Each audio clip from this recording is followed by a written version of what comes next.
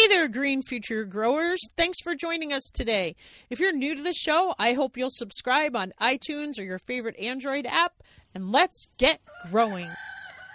Welcome to the Green Organic Garden. It is Wednesday, December 16th, 2020, and I have the most amazing guest on the line, the world-renowned gardener. He's going to rock us with his new venture, Growers and Company. Here today to talk to us is Jean-Martin Fortier. Welcome to the show, Dan. Wow, it's so exciting. I feel like there's fireworks coming out. Hi, I'm so happy to be there. Oh my goodness. Well, I am so happy to have you here and to talk about everything you have going on, your new venture with Growers and Co.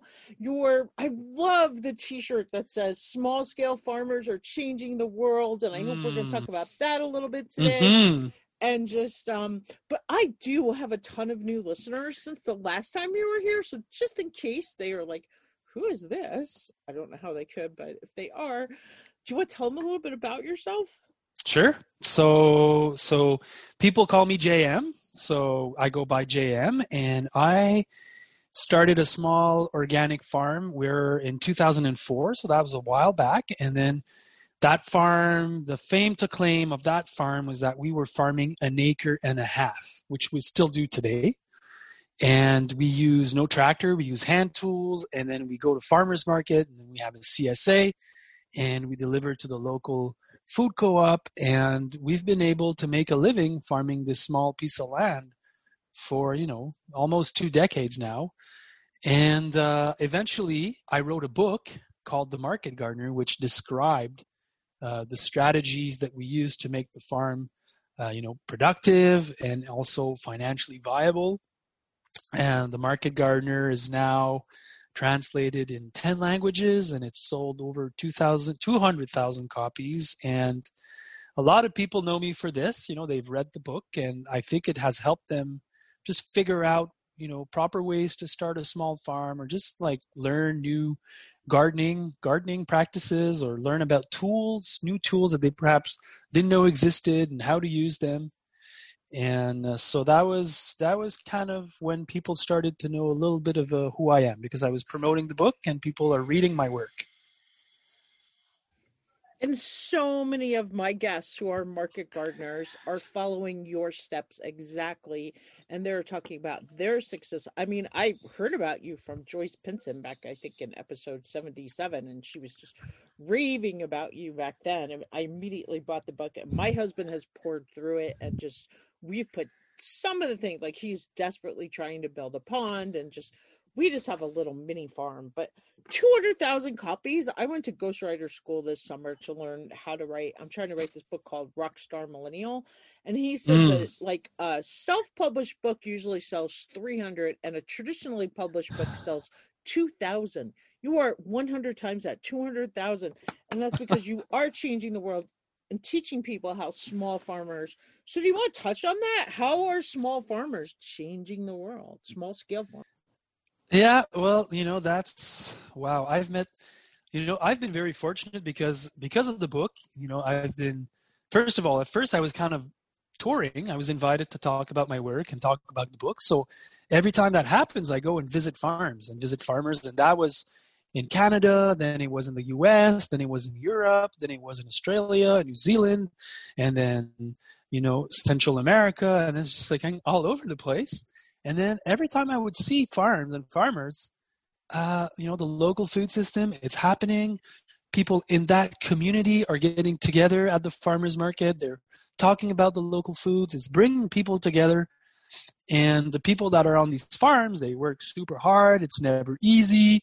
Some of them get discouraged, but they keep at it. And it's so full of hope, and it's so counterculture with regards to, big ag and big superstores and Amazon, and everything is disconnected from everything. But then when you go back to a local food farm, you're like, okay, I'm buying salads from you and you're growing them, and we meet each other, and it's all positive, it's all ecological, and the money's kept inside the community. So positive. And so, I knew that, but everywhere I go, it's the same. It's so positive. And then the more of these small farms are out there, the better the community is connecting with these farms. And then it just creates a strong local food scene. And everywhere I've been that I've seen a strong local food scene, it's a happening place on many levels. And so for me, when I look at environmental disasters and climate change and corporations and just the takeover of so many of our common goods, for me, the bright hope, the Jedis of this struggle are the farmers that are doing the work. And absolutely. I mean, I think I sent you an email about this article I read in Rodale's Organic Gardening magazine back in 2000, where they talked about the problem is not that we don't have enough food today, it's distributing that food. And that's how small scale farmers can really, I think, make that change, because it's the distribution. And with small scale farmers, we don't have to have this giant distribution. We don't have to ship our tomatoes 20,000 miles and pick them before they're ripe and before they have the, proper nutritional value. We can, get them from our local farmer, and it's building that community. And talking about hope, like Mandy Girth talked about hope. She was like, it's us crazy farmers, but it's also the crazy customers who come and support us. Exactly. And building those communities. And she follows your practices. She is the BCS tractor, and they have the same rows and the same length. And like, those are some of the, you want to talk about that? Like some of the, because that's one of the things that I think I've heard a lot of the people talk about. Like, you have like a standard length row, right? And like a size of a bed, and specific walking places you walk and places you plant and don't plant. Am I right? Yeah. So when we started our farm, we didn't want to use a tractor, not because we didn't like tractors, although we're not tractor people, but because we had, under 2 acres to farm. And so what we tried to do was maximize, square footage so that everything would be planted. And when you're a mechanized farmer, a lot of the space is for, turning at the end of the row, and just the tractors, they end up eating a lot of space. And the spacings between each row is really wide because your cultivating tools are adapted for larger scale production. And when I started farming, a lot of the small scale farmers were kind of using tractor scale techniques on small acreage, and it wasn't a good fit. So what we did was maximize. We started to, first of all, we adopted a permanent bed strategy. So like most home gardeners, we have permanent beds, and then we don't plow and chisel and remake them every year. We've made them once, we've hilled them, and then we're just cultivating on those beds.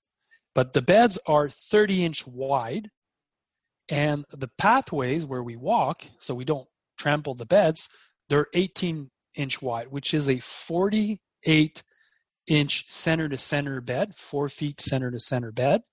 And that has become a standard that we use, and a standard that thousands of market gardeners are using now.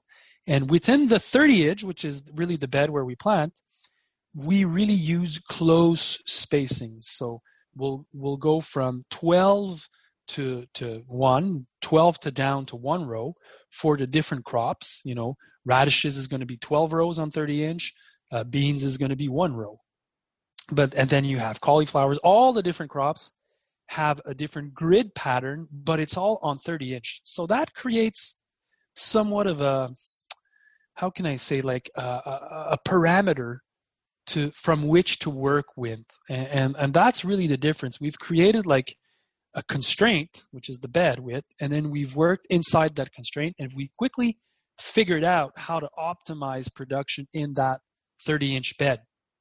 And then the tools, the proper tools, the broad fork, the wheel hose, the cultivating hose, the wire weeders, the seeders, all tools that are really, hand push or handmade or made for humans. And in that bed, that has become kind of our whole ecosystem to operate from, which, and then listening to me talking like this, it sounds very esoteric, but it's not. It's just like, instead of doing whatever, we have we have guidelines of, okay, so this is the bed width, this is the spacing for this crop, this is the seeder for exactly the perfect density for that, this is the tool we use to cultivate this crop, and we've standardized a lot of things. And when I published my book, a lot of people adopted these standards. So now most market gardeners are working in 4 feet center to center bed. They have black tarps. They use BCS walk behind tractors. They use wheel hose. They use push seeders. And we haven't invented anything. And there were people doing the same thing before us, for sure. But I think my book and my work has popularized it, if I can say that. But did you invent the wire weeder thing? Or didn't you say there were 2 new tools that you designed that were coming out? Mm-hmm. Yeah. Like with you talked, when we started the podcast together, you talked about Growers & Co. And Growers & Co. is where now we do I'm the editor of a bi-yearly magazine where we talk about small scale farming, changing the world, people that are doing it, why it's important, and just like gardeners and chefs and just so many people involved, and we tell their stories, and it's such a beautiful work. I'm inviting all your listeners to check it out. It's, the Growers magazine. It's at growers.co, and it's amazing. It's amazing.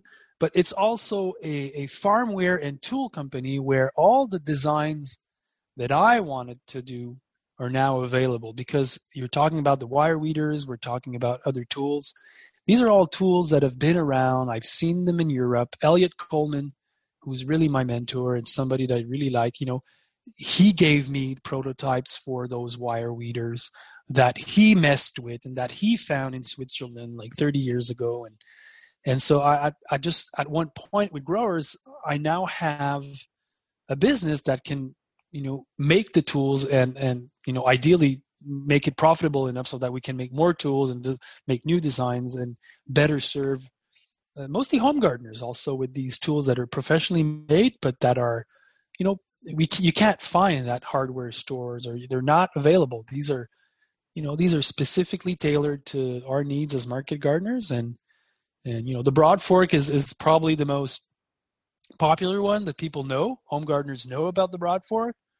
But, the one that we make is the one, and I've been using Broad Forks for 20 years. And for me, there's a difference between one and the other. They're not all the same. They're not all created equal.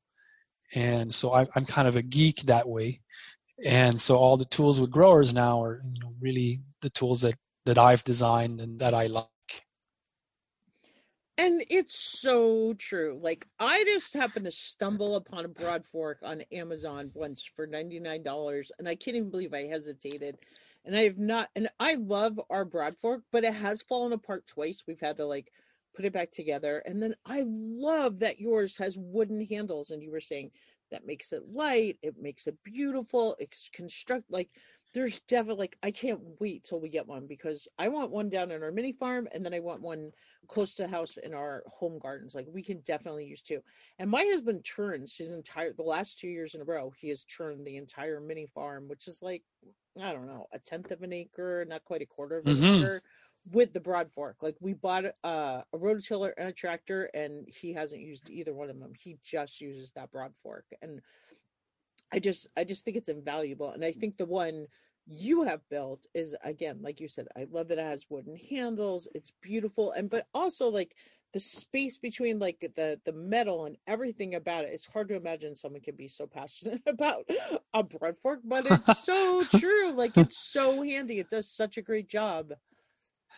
Well, you know what? It's the name of my farm is Broad Fork Farm. It's in French, like Relinette, which is the original inventor of the Broad Fork in France. But the Broad Fork for me symbolizes a lot of things. It's definitely about taking care of the soil, because unlike a rototiller, which you'd be kind of, plowing and kind of messing all the, all the ecosystem that's in the soil, it's all layered, and there's their fungi, and there's all these different microbiome that we don't know about, we can't see, but they're there. It's an ecosystem. And then when you go with a rototiller, you're kind of just destroying the whole soil structure. You're just kind of messing it up.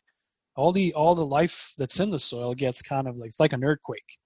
It's like an earthquake, a tornado, and a fire at the same time. It's like complete destruction of the universe. And so that's what really that's what a rototiller does. It looks great. You have the soil that's really nice and really brown, and we're accustomed to kind of feeling that that's the soil that we want. But it's really, when you look at it, and when you study soil systems, and you study the effect of different tools on soils, we know it's confirmed 100% that no-till systems are better for the soil, and in the long term more productive. Because when you rototill, it's like blowing on a fire. You get a hard flame. A lot of the mineralization happens. The soil becomes active, but you're depleting the humus that's in the soil. You're kind of depleting the organic matter slowly. You're kind of burning it up. So all of this to say that the broad fork allows you to make sure that your soil is loose and deep without destroying it, without inverting the layers. And so that's why this tool for me is not just any other tool. It's very symbolic of how we want to be cultivating the soils and how we want to be producing food, grown with care and by people who care, doing the extra effort to make it really, really profound. And so the broad fork for me is that. And so but then, we're also commercial. We need to get things done on the farm. We have an 8 to 5, and we have, 300 people that we're feeding, and we have kids, and it's just like, we want things to happen. So a broad fork for me needs to be, the right weight, not too heavy, not too light. It needs to not break, so I can use it for many, many years. And this kind of same ethos that I have for the broad fork, I have for, the oscillating hose that way I use, the cultivating the wiggle wire hose. I have for the wire weeder. I have for all the hose that I use. It's the same. These are tools that I want to have for many, many years. And so, I'm at the service of trying to make them better than I've, those that I can find on the market. Awesome. Tell us about the clothes and the farmware. Yeah, that's another epic adventure. I don't know. I'm so passionate about it, to be frank. Like I've traveled a lot, and for me, I spend 45 hours a week outside, cold weather. This morning it's 0 Fahrenheit here at the farm.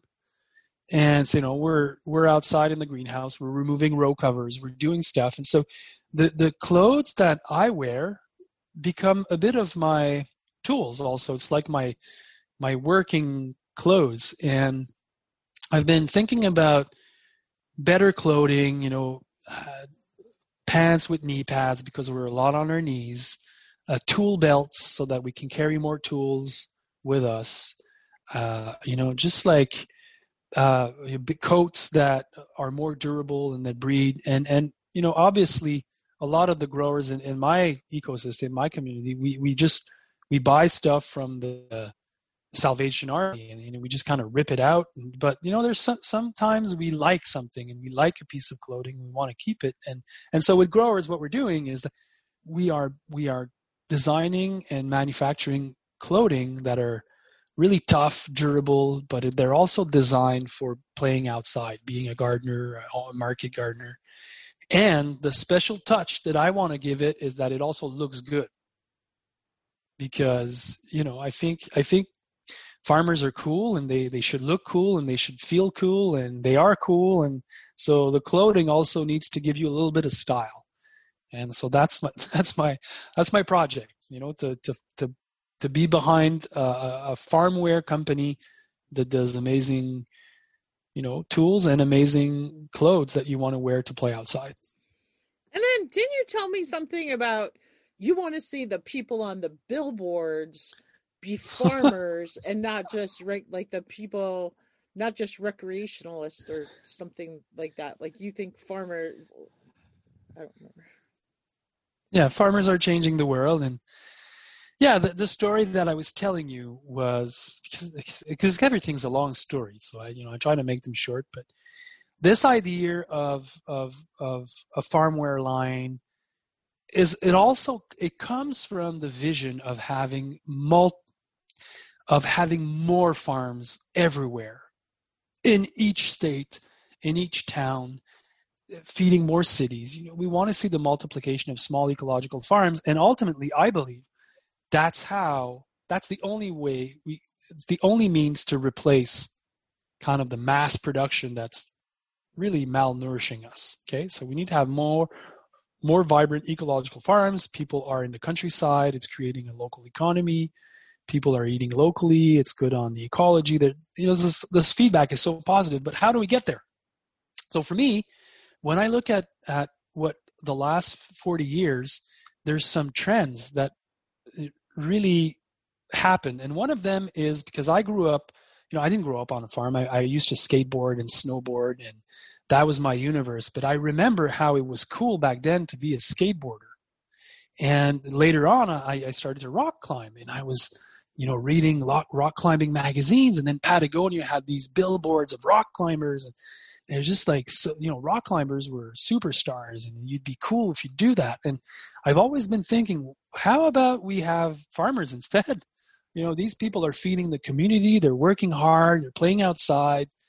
They're living a courageous and inspirational life. And so I went to Patagonia twice to pitch them the idea of saying, why don't you guys focus on farmers and create a line for them, functional wear that will help them in their work, just like you did for rock climbers, and start to tell their stories and start to praise what they're doing and make them the hero.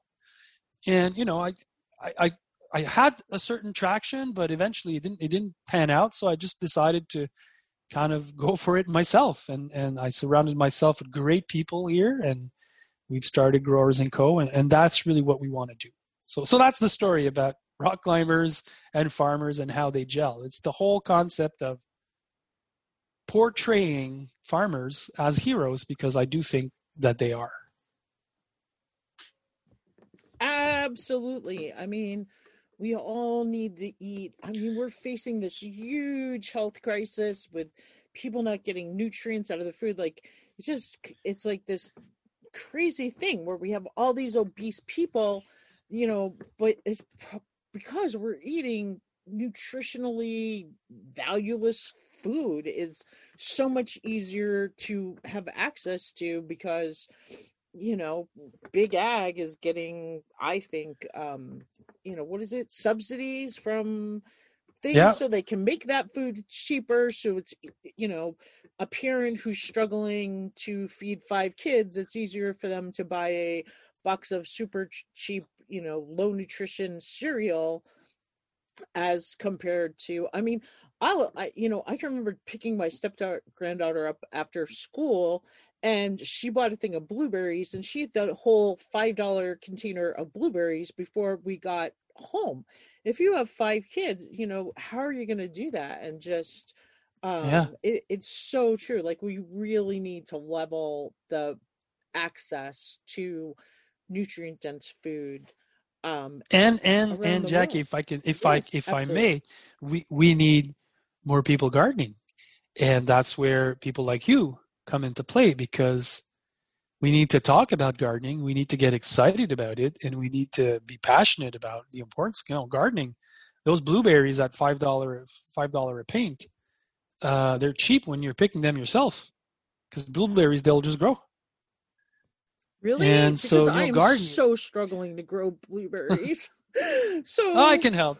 I have tricks for that, but blueberries, give me some once they're tricks. kicking. Like, one problem we finally got a soil test, and my pH where my blueberries are is an 8.3. Yeah, well, that's perhaps on the. It should be a bit lower, but they need to be acidic, so that's important. But nets, and sometimes it's the cultivars, but blueberries.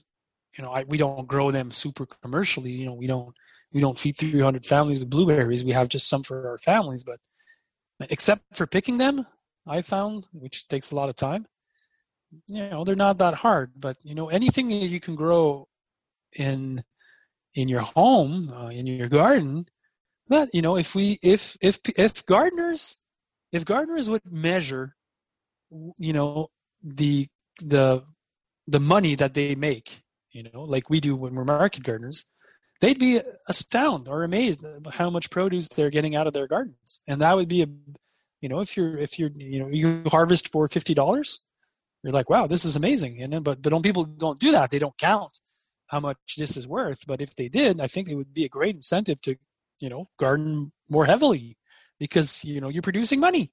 You don't need to buy stuff. It's for me, I get over passionate about this, but I think gardeners are also playing in this good food revolution. They're playing a super important part. Oh my gosh, it's so true. Like my husband was so passionate about planting our apple orchard, and like I can't believe how many apples we get year after year after year. And like the raspberries, like from our raspberry bushes that like you put in, and then once they take off, um just how much they're growing, which is what I'm hoping with my blueberries. I mean, seriously, I have two plants and I got five blueberries this year. Like I am really struggling with them. Mm. But Mm. maybe I'll figure it out. Like I'm trying to decide, like, should I take them out of the dirt and find some other dirt? The people who did the soil test, she sent me like this espoma, what is it, to put in them, but I'm like, should I just start over in different pots in a different bed? Like, what should I do with these two plants I have that are just not doing anything for me? This is their second year, five blueberries. Yeah, I think second year you need to wait for fourth year. Oh, That's really? really You're what the second happens. person that Yeah, told me that. I'm just being yeah, impatient. yeah. Well, not impatient. Just perhaps not aware that blueberries, they take a long time to establish. They're growing their roots, and it's when their root system gets well established, then the plant sets to set the fruit. But before that, it's not ready yet. So don't Because worry the too much. Just first year I thought it was because I just didn't water them, because watering is like my major struggle. But then last year I really made sure they got water. And but maybe they just, because they're very short. They haven't really grown. just Um, give them time and keep loving them. That's it.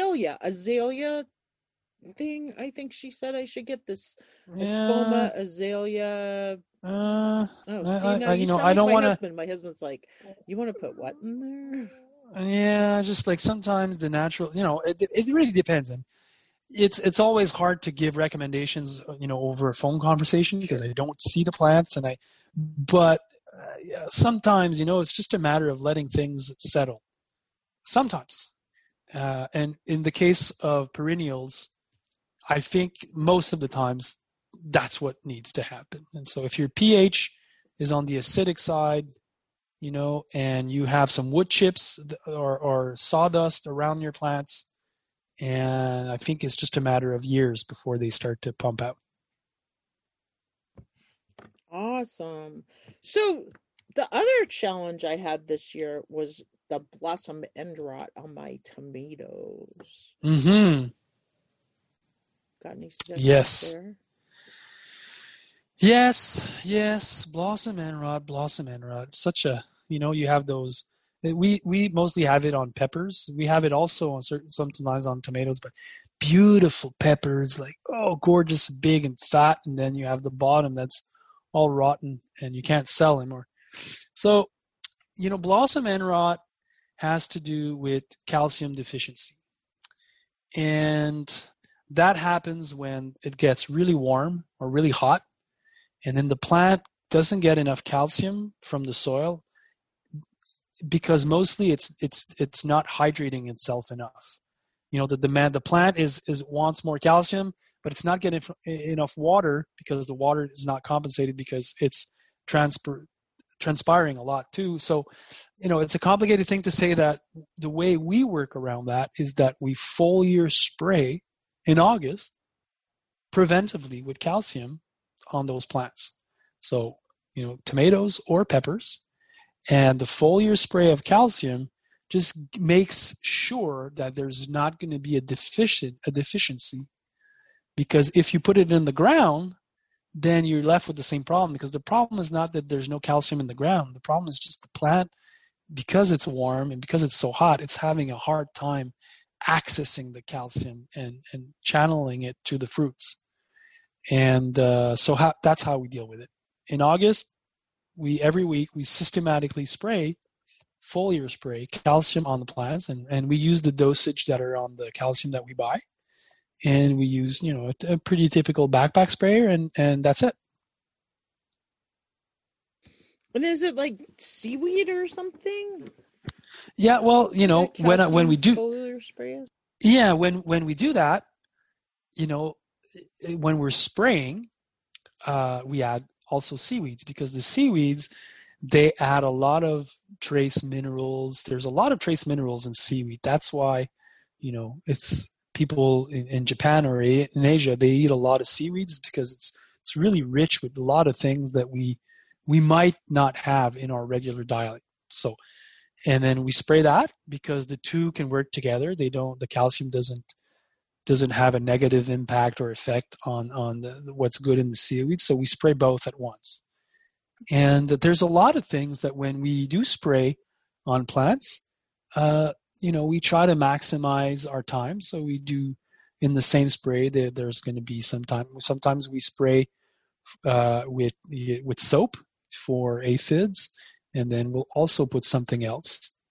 So this is something that we've kind of debugged and experimented with, and we know what to spray just by themselves and what to spray together. And I try to share all this knowledge that me and my staff, and then over the years, all the knowledge that I've kind of developed. I have an online course. It's the master class, and in the master class, I give this information out, but it's also a video of how we do things, why, every step of the way, and then what I want to do is to just help people in a very clear and concise manner. It's like, okay, this is how I do carrots from seed to harvest, all the steps, how I deal with insects. This is how, and it would be like a YouTube channel, but it's a deeper, it's a program, and then we have some of my former farm staff that have been with me that are answering people's question, and it's just like we have a peer-to-peer group where people share their problems, and then other people gives insight. So what I've tried to do is just create a knowledge-based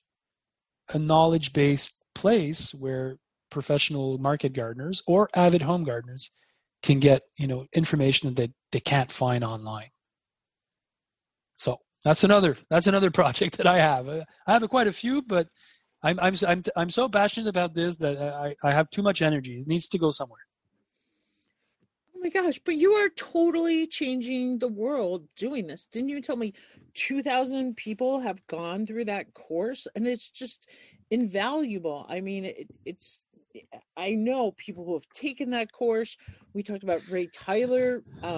He just raved about how much he learned from you. Like, yeah, you have that class, and I can't stress enough, but I think also you have also donated a lot of free content out there too that has helped people. But if somebody's serious, I mean, it's an investment that's like, you just, if you're really serious about becoming a market farmer, I think it could really help people. Like, people have given you feedback that it's really helped them. People have talked on my show about how it's helped them. Yeah, this is always, when you're an entrepreneur, you do things, and when you look back, or when other people look at some of your success, they're like, oh, this guy, he's just, everything's happening. But I've had a lot of doubt. There's a lot of money that went into that. There's a lot of my time, and I have 2 kids and a wife, and I have, I'm running a farm program, and I have my own farm, and I'm helping, doing policy work here on the state level. And there's so many things that I do. But whenever I hear you talked about Ray, you've had Ray on your show, and the story of Ray Tyler, and where he was, and when I met him, where he was with regards to his farm and his farming. He has, like, I think 6 children, and the farm was not happening at all. It was a struggle. And where he is now, he's a highly successful farmer. He also teaches now. He also has an online course, and I'm not taking credit for the success of his work. That's not the point here. Is like this evolution is what I care deeply about, of people making it work on their farm. For me, that's awesome, because I know that it can be a very positive experience, and I know that people want to eat local foods. It's just a matter of how you approach your farming.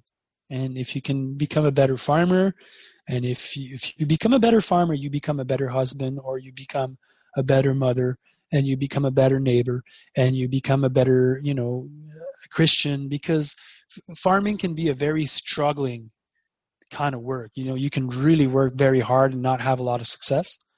But if that changes, and then the level of energy and effort that you put into it translates into success and crop success and market success, and then it leads to a good life.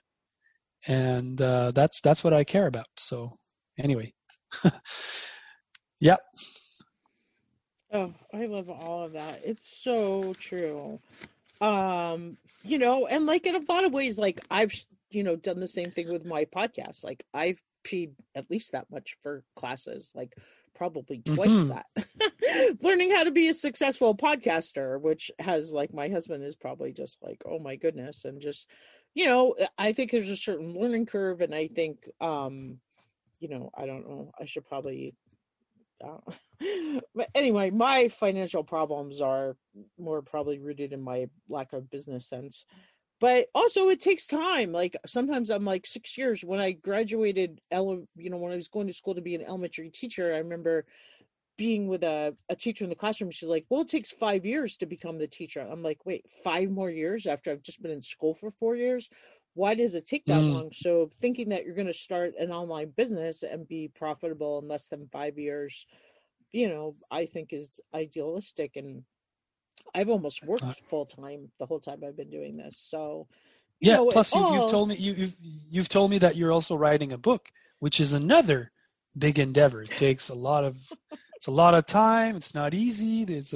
Then this little feeling, and you're putting a lot of time writing it, and you're just hopeful that it's going to be, people will want to read it, and that's takes courage to do that also. Well, thank you. Yeah, it does. Well, we wrote our first book, the Organic Oasis Guidebook, last year, which I think I've sold all of 4 copies of. I'm not joking. But I think, like, I heard a podcast talk about having to go on your own book tour, and you were talking about how you traveled, and so that could be it. I don't know. Anyway, yeah. And so Jackie, the book tour lasted 5 years. Oh wow, yeah. So, so it was quite a book tour, and at the end, I can tell you, I was so fed up with it that I didn't want to do any more talk on radio, podcast, nothing. For 3 years, I was, from 2018 to kind of this year, with me coming up with Growers in the magazine and wanted to tell the world about it. I've been quieter because I was just kind of like, tell your story 5 million times. You're just kind of fed up with it. But writing a book is also about telling stories, and then you need to do it, and it's work. Yeah. Cool. Well, is there anything else you want to share today that we didn't touch on? Well, I think no. Yeah, I'm going to go back. Actually, we're finishing our crop plan for next year with the crew here. But I hope everyone's safe. I hope everybody's excited about next year's garden. And I'm inviting everyone to check out Growers Magazine. That's at growers.co. And, write me an email, give me feedback about it, how you see this. And yeah, it's an invitation to everyone. And get one of his broadforks, or check out his tools, and take the masterclass if you want to be a market farmer, and just make sure you leave him a review on Amazon, and just do all the things. Definitely check out his website. There's so much, tons of information there. Get some of his farmware, and thank you so much for being such a gracious guest today. Well, thank you, Jackie, for having me on, and all the best on the podcast, and send me a copy of your book. Thank you. Have a great day. Stay safe. Happy holidays. Do you know someone who would benefit from the Organic Gardener podcast? If you like what you hear, we'd love it if you'd share the Organic Gardener podcast with a friend. Thanks again for listening, and remember, grow local.